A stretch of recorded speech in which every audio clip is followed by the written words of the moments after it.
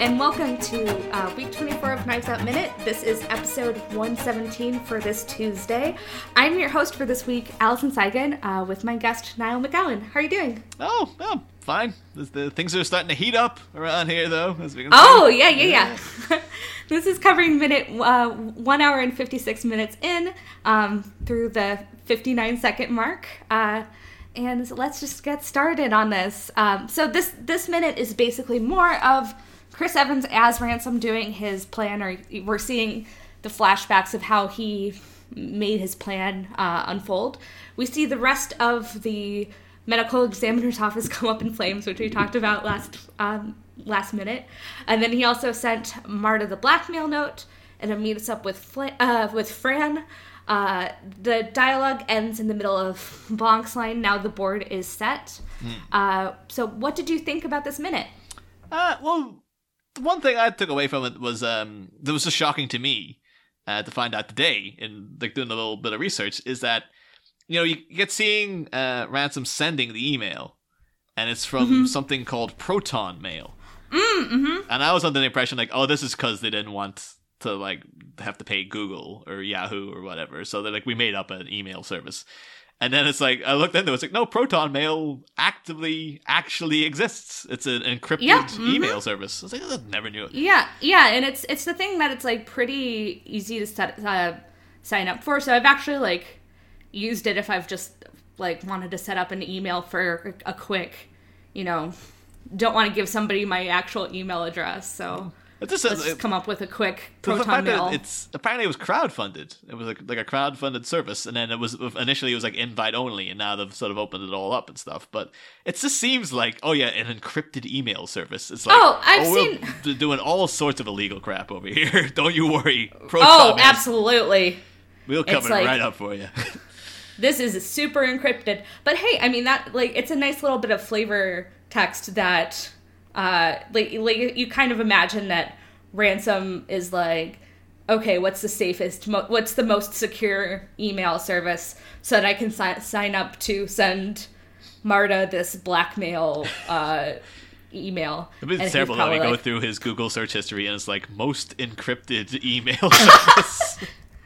Let's just Google most encrypted email, and you're gonna be the first one that pops up is Proton Mail. Oh, there you go. We did it.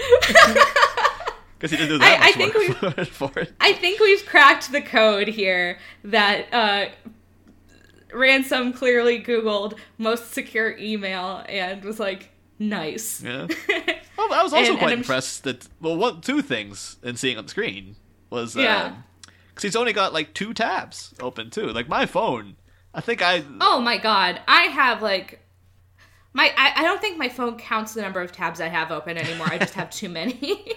Same with my, like when I'm on PC. So I'm like, Ransom, I don't know what you're doing here. This should be a clue that you're up to no good. I thought at least he might be like incognito mode, but it seems like no, this is normal. Maybe he's just like, I don't know, because I guess maybe he is a planner, isn't he? So maybe he is. Yeah, more but I mean, like, in his phone. I suppose, but also like, is this the first time that he's planned something of this level? So I feel like maybe there's like some stuff where it's like once he's investigated, there's stuff like, oh, he uses a secure email like Proton Mail, but then also he has that in his Google history of secure email. It could also be as well, like he is rich. Like he could have just bought a new phone. Like this is essentially a burner to him, but it's like a $500 like iPhone or something. It's a burner for him, but it's like, yeah. I mean, that's true. He like even if he thinks, oh, I might have been cut off, he's like, well, I clearly need a burner phone, and what am I going to use? Like a flip phone? I'm not poor, so. Yeah. I think so. This is brand new, like very expensive burner phone. 2 tabs open. 1 tab is the email. The other tab is the Google search most encrypted email service. But I also was quite impressed. It's 5:10, I guess, in the morning. Is it supposed to? Yeah, because the time that he is to meet up with Fran is 8 a.m. That's right, yeah. Because Benoit Blanc talked about it being the late morning rendezvous. I was like, late morning? Yeah. It's 8 a.m.? Well, Jesus Christ. I mean, he set it up with Marta for 10 a.m. So I guess that's the late morning is meeting up with Marta. But I'm still, like, I am not a morning person, so I'm like, I don't know, 10 a.m. is pretty mid-morning for me. Not, like, late morning. Unless if you're taking, like...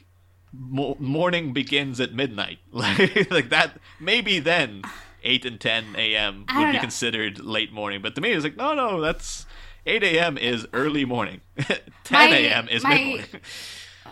My dad wakes up not too far after 4 a.m., so I'm like, I guess 8 a.m. would be late morning for him. Holy moly! But I don't know why. It's very weird. My parents are morning people, and I am very much not. So it's an interesting dynamic there where they're talking about their day and I'm like, I don't know, I didn't get up until 9 today, so that's the thing. My dad now is like a man, like he's 76 years old, and he's a guy, like, in terms of just being retired, he's like, he doesn't get up till like 11 a.m. and he's quite content to be like, just lazing around the house. He's like, well, hey, I did my work, all right, for like 40 odd years. It's funny how that's kind of, because my dad's not retired yet, but he is, he's nearing that age. But, like, he and my mom, as they get older, they're just getting more active, and it's very weird. Because they're, like, going out for these, like, super long walks every morning, and, like, walking, like, getting up at, like, 4 a.m., and I'm like, all right, I'm in my 20s, so I'm supposed to be more active, but I'm just, like, waking up at 9 and... being like, no, I'm not going to go out today. Nah. So, I mean, like, if you get if you go to university, it's essentially set you up for that lifestyle, though. Because it's 100%. No, it's the thing where you see a class starts at 9 a.m. and you go, ooh, that's a little pushing it with my schedule. Like, I was lucky enough to live on, at least my first year, lived on campus to the point where it was like, if I had a class at 9, I could literally wake up at 5 minutes to 9 and be there. But like, see, I lived on campus for the first 2 years of my university experience, but I lived on one end of the campus, and my campus is so big that there were certain classes that I had to, walk 20 minutes to. Oh, so. Wow! I was very lucky in that regard to be able to just the comb through the hair, put on a waistcoat to make it look like you've made some effort, and then be like, swagger in, like, hey, look, I'm here, I'm ready. I was literally fast asleep 7 minutes ago. Yeah, where some of the classes would be on campus for me would be like on one end of campus, and then in 15 minutes another class was on the other side of campus, so you basically had to like jog your way to class. It was a big school, and man, this is bringing me back. So sometimes when I was going to be late for class, I would email the lecture, but I would do it through an encrypted email service from an incredibly expensive burner phone that I purchased. Oh, yeah, you Googled most secure email service so that you could email your professor. And then I had another Google of when does my class start, and Google's like, I don't know, who are you? What are you doing? No, I just, you email all your friends that to ask when your class is starting, and they're like, shouldn't you be keeping track of that? And it's like, no, you're keeping track of that. I feel like, though, with this particular minute, I feel like this is, I wrote some notes about each of these minutes that we're talking about this week, and the first thing I wrote, which I think is a little bit weird, is I feel like this is where Ransom really kind of escalates, which is strange to say because we already know that he was willing to kill Harlan. But this is kind of where he shows that he's like, okay, I'm willing to kill Fran. I'm willing to destroy this office. He's not just going to be passive about switching the vials and be like, let Marta do what he wants. But instead he's like, no, he's willing to go this extra mile too. Well, that's the thing, like, because it's particularly vicious, and in that is like, not to jump ahead too far in the minute, but like when he's injecting, it's like a full-on stab. Like it's not like you slip that in and push the plunger. It's like no, it might as well have been like killing her with the needle by just ripping out her throat with it or something. Like, yeah, just like stabbing it, which is very like he's. And I mean, I don't know if there's some sort of like chloroform on the rag that he held up to her face or something. I don't know. I have to assume very much. But if that's the case, then you can kind of just wait to inject it. You don't need to like hold her while she's struggling and stab her with the thing. Like maybe he just kind of enjoys it, which I wouldn't doubt considering who he is. But yeah, I mean, we don't know what other habits Ransom has beyond this that could have set him up for, beyond this, expensive burner phones and presumably from earlier in the movie, designer drugs and alcohol. Here's a question, actually, because I completely forgot about the rag business. Is chloroform readily available in American shops? That's what I was wondering. I don't think so, because also I was looking through the script of it because I was very curious about this, and it didn't say anything about chloroform, but at the same time, I kind of, every time I watched it, I assumed that that's what was going on. But also, like, is that something that, I don't think that's something you can Google and be like, where do you get chloroform, and have that seem very, like, non-suspicious. That was on the burner phone that Ransom had yesterday. It's like how Google's where to buy chloroform. It's like, better get rid of this phone now. That's his other tab is, where do you get chloroform? Like, his Google history is, like, definitely serial killer stuff. Where do you get chloroform? What is a secure email? How to send a blackmail note. It's like... It could have reminded me of, if Darren is editing this. Hello, Darren. But he'll definitely remember. There used to be a show in Channel 4 over here called The Adam and Joe Show. And it's actually one of the guys who was in it. He directed Attack the Block. Went on to do that. But Adam Buxton and Joe Cornish, anyway, the two guys. But they used to do random sketches and stuff. And one of them was kind of like a prank thing where they went in and were blatantly buying the materials for like a kidnapping.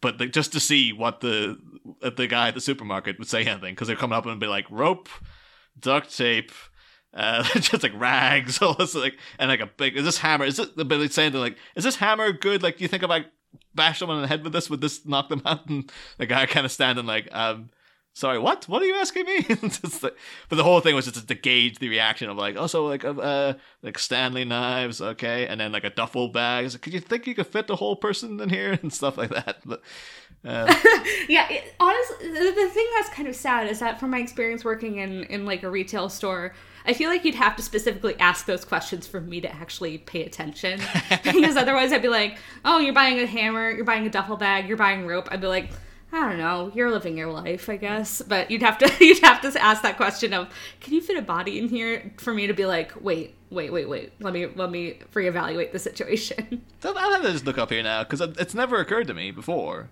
But all I know of chloroform is, it's a thing in movies they use to knock people out. Right. Oh, me too. So like now I've Googled what are the actual uses of chloroform. I'm glad I'm not the only one, because I definitely Googled chloroform too, because for me too, that logically a lot of these things have to have a use, that there isn't just drug like thing that you put on a rag to make people fall asleep. You know that's not a reason to sell the thing. Yeah. But also I just know it from the movies of here's a chloroform rag and they pass out. Well, so it says here, according to Wikipedia, it's used as a solvent. So it's used in the creation of pesticides. Okay. It's a Lewis acid, as a reagent. But these are all like chemical things. Like, you have to be mixing it with other chemicals for it to do anything. So it still seems like you couldn't just walk into a drugstore and then a big bottle of chloroform just sitting there. It's like, no, you need to go to like some sort of scientific research wholesaler or something to get. Okay, so we're getting deep into chloroform here, because I'm on the Wikipedia page for chloroform, and there's a specific thing for criminal use. Apparently. Okay, so it's become widely recognized. However, it is nearly impossible to incapacitate someone using chloroform in this manner. It takes at least 5 minutes of inhaling an item soaked in chloroform to render a person unconscious. It's like one of those things to try to knock someone out with like one punch to the head. It's like, no, right. You really have to batter the absolute crap out of them for it to take any kind of effect. Right. So now we're ruining anytime you see a movie and there's somebody with a chloroform rag, just know that that's not how it'll work. But I see. Actually, it's got. I've zoomed down to that section myself here now, but it's just mentioned that serial killer H.H. Holmes must have like notarized, notorialized, made it notorious. Using chloroform to kill his victims. It's like, I have a book all about H.H. Holmes, The Devil in the White City. I think Martin Scorsese's adapting it with DiCaprio. So hopefully, maybe then they'll have one of those sort of Wolf of Wall Street-esque sort of sequences of DiCaprio turning the camera, going like, "Did I use chloroform? Let me tell you how this stuff works," and then doing a little flashy sort of. Hey, you might think that chloroform on a rag is gonna work. Actually, it's not. You have to use it this way. It's like, I don't know if you necessarily need to be telling people how to use chloroform, but Well, apparently many kidnappings have probably been felled by someone thinking like, I thought this would take like 2 seconds. I was wondering that too. If there's been times where somebody's like, aha, I figured this out, and then the person's like, what are you doing? They're like, no, I'm not unconscious. What are you guys doing? So yeah. But hey, I guess it worked on Marta. I guess it worked.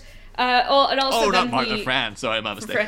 But also, I mean, maybe that's why he had to stab her in the neck so violently with the needle, so that, that's because he couldn't incapacitate her with actual chloroform. Mm. We're learning things here. This is an educational podcast now. I mean, tomorrow, did you know that the serial killer H.H. Holmes first was the one to popularize the use of chloroform? I'm learning a lot here. Stuff that I don't know if I'll ever be able to use. Probably not, because I'm not going to murder people. But also because it's not something where you can really, having a nice dinner conversation with somebody and be like, hey, did you know that chloroform really doesn't incapacitate people in the way that it does in the movies? Like, I would actually encourage you, though, to do that and then just see what the reaction is.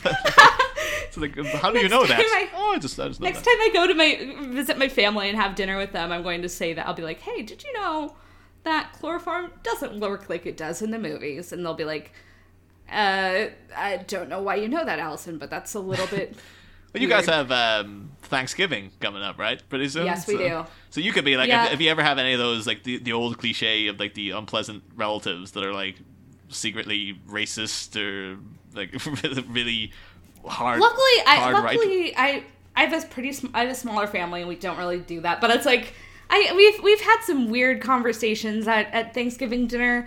At one point, I put on like an entire several minute John Mulaney bit at Thanksgiving dinner. So I don't know. Maybe this wouldn't be that out of place. I was thinking, if you're already doing that, then why not throw in oh, by the way, did you know it takes up to 5 chloroform minutes facts to incapacitate someone with chloroform? And did you know that Proton Mail is a heavily encrypted email service that you can just get now? It's very secure and it's very easy to sign up for and not traceable. Anyways, they'll be like, but they also know that I write fiction sometimes, so they'll probably be like, oh, they won't be nervous about that. Anyways, separate topic, but one of the weekly topics for this podcast is talking about the score and the music, and I think that this is, of our 5 minutes, we're covering one of the best music minutes that we have, just because it's very, very tense and it really ramps up in this one. Do you have anything that you particularly like or have to say about the score in Knives Out in general?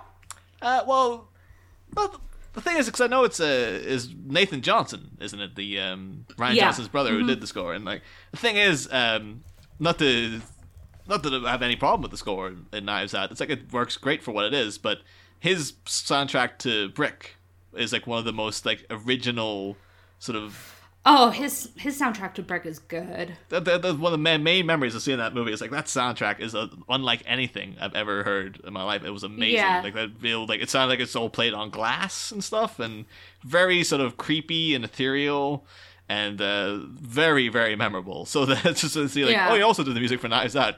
It's okay, you know. It's like, oh, yeah. I think it's very good, but it's also very unobtrusive, and I mean that's fine. I think that's definitely fine because it's not, you know, the star of the show here. But it's not something that I'm necessarily going and being like, wow, this is a really unique soundtrack. But I think that this minute in particular is one where the soundtrack kind of ramps up the tension in the whole scene where you're going back and forth and you're sending the blackmail note and it's kind of dark. This is one of those unfortunate things. Like they're not all going to be like. I think even the another example of that would be Micah Levy, who did the music for Under the Skin. And the music to Under the Skin is really just absolutely amazing. It's like one of those, like, I've never heard anything like that.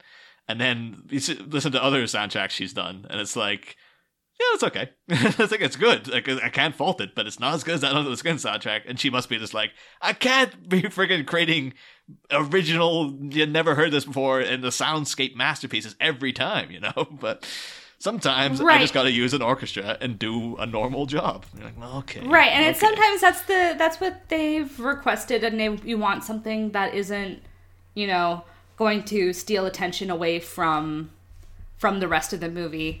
But at the same time, it is nice when you get a really good soundtrack. So it's interesting now because I think a lot of composers have stuff like that where it goes back and forth. I'm trying to Google this quickly, like, because I don't really know the composer, but the people who did on the music for Annihilation. Because that music, that is such one of my favorite scores ever by far. Yeah.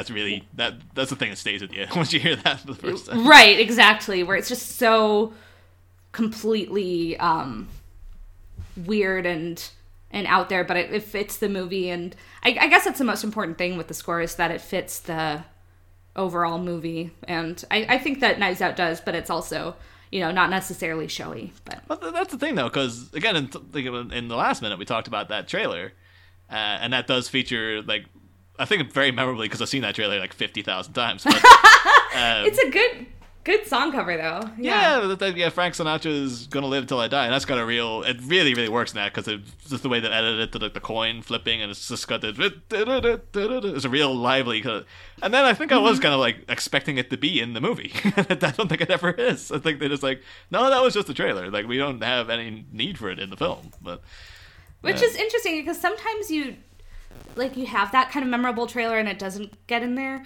but then you also have the song that is so memorable in the trailer that they're like, okay, we're gonna use it and we're gonna use it twice. I'm thinking about Thor Ragnarok with Immigrant Song, where they're just time to use this song twice in the movie because we have the rights to it and it works. I think that's the thing. I think like Led Zeppelin are quite litigious and very, very particular about who they give their songs out to.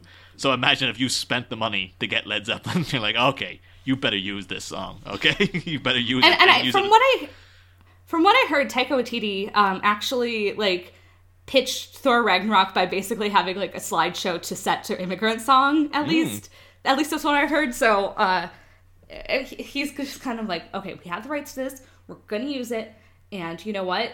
It's so good. We're gonna use it twice. And does anybody mind? I don't know. I think it's good. The thing is, because I was a teenage like Zepp head. I was a big Led Zeppelin fan. So like. Sitting down to like the third, like, oh, okay, third Thor movie, all right, is that a Hunt for the Wilder People guy? Okay, this would probably be okay. And then just like, Thor bursting out of that cage and zooming around on the hammer with Immigrant Song playing, it's like, holy shit, this is great. I think that's what... It's 5 minutes in, this is already the best movie they've made. Okay, you sold me.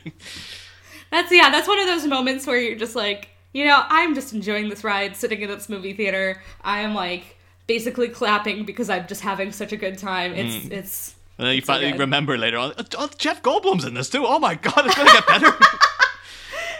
And you're like, wait, there's Karl Urban as this weird dude, and you're like, okay, yeah, I'll take it. It was one of those weird things of walking away. So I remember critics at the time going like, for something called Ragnarok, it doesn't feel as big as it should. And I was like, I don't give it. It felt it was the best thing that Marvel's ever made. Okay, it was so good, and I don't care. And I'm also at.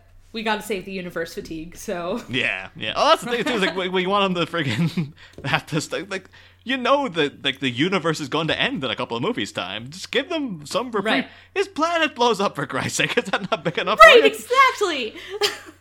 We don't have Asgard anymore. That's a big deal, guys. Yeah. All right, so do you have anything else that you'd like to mention about this particular minute? No, I think I'm good for this minute. All right.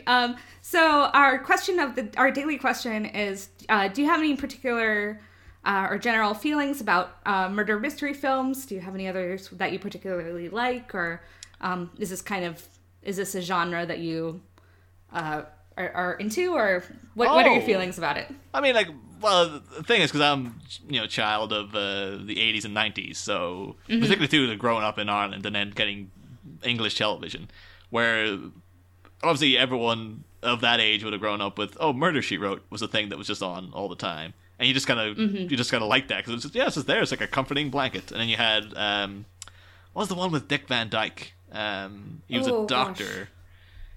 Gosh. Oh god, Diagnosis Murder. That was the one. That was on all the time too. I think that was Diagnosis. I'll just quickly Google that to make sure, because otherwise people will be like, "Oh, yeah, yes, Diagnosis Murder." Then the Father Dowling mysteries, all of these things were just on TV all the time, so you just sort of were just used to them being there. There's also just a period of English TV where it was like all they knew how to make was cop dramas, so all you had was like Poirot, Ruth Rendell mysteries. That was the case with American TV too. Yeah, I think it was a real thing of just 90s television. I guess maybe absolutely. You could say maybe it was a post Twin Peaks thing, but I'm pretty sure it existed before Twin Peaks as well. Because Twin Peaks was the murder mystery element. It was only one part of a multifaceted show. Whereas for whatever reason, TV execs just gravitated towards there's a kind of quirky detective, and hey, there's a mystery every goddamn week. So there you There's a detective. There's something that's a little bit different. And this is our standard, our procedural. And, I mean, there's I feel like everybody has at least one procedural that they're like, I'll watch that if I want to, or watch a procedural. And but I mean, beyond that, I think that there is always something really satisfying about a mystery movie or something kind of unfurling. One of my favorite books is The Black Dahlia, the James Ellroy, and that all that is a murder mystery. And there's a murder mystery in the book. They give you an answer, but in real life, it's still I still don't know who murdered the Black Dahlia. Yeah. So. I mean, that's the other thing too is that true crime is becoming more popular, and it is already very, very popular.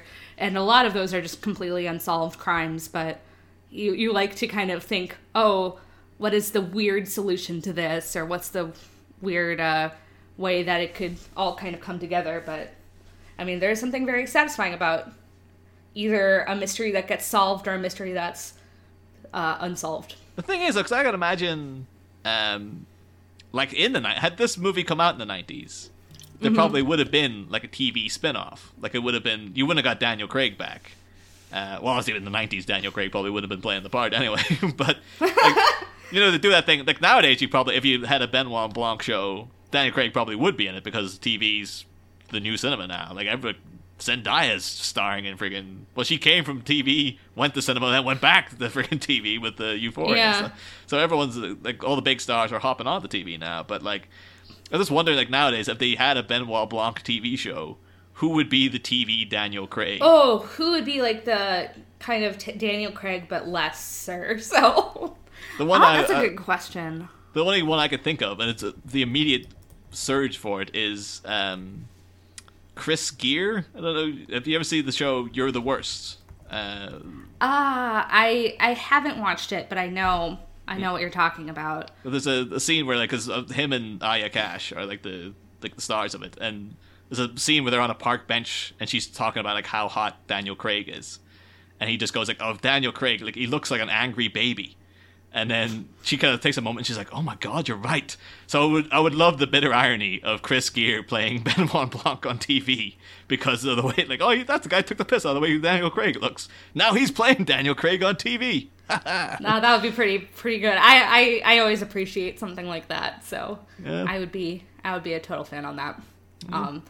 But no, I think you're absolutely right. It is interesting that if there was like a TV show spinoff, it would be very much like, okay, we cannot get any of the original cast except for maybe like one person. You have to do, because this movie's like a movie dripping with stars as well. So it's like 100%. It's like, oh, hey, we're just gonna like here. Let's just throw in some Toni Collette in here. Yeah. Let's just throw in Christopher Plummer as Harlan, and it's like there's Frank Oz.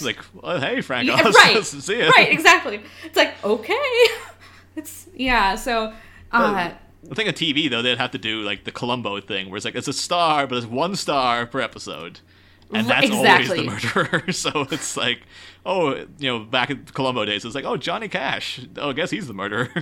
And like nowadays, we're like, oh, Trent Reznor is in this episode of Benoit Blanc. I guess he's the murderer. Well, now I kind of want to see that happen. It's like, now I want to go to HBO and be like, go to Rian Johnson. Like, I know you got a sequel movie planned, but get this. But also an HBO series. Oh my God, that would be really good. And I think we're going to get a little bit more into sequel ideas in the next episode, so we can talk about what we want to see more from Knives Out further in the Benoit Blanc cinematic universe. So unless you have anything to add, I think that this will wrap up this episode. No, I think I'm good. All right. Thank you for joining me today. Have any plugs or anything you want to share today? Well, just the same as yesterday. Batminute, podcast that analyzes the Batman movies 1 minute at a time. And it's available on all good podcatchers, Spotify, and Apple It's not iTunes anymore, it's Apple Podcasts, right? So, yeah. And yeah, then you can find us on Twitter and Facebook and yada, yada, yada. So. Sounds good. And then also follow this show on Twitter, Knives Out Minute on Twitter. And I think that'll do it. Thank you for joining me. Oh, thank you for having me.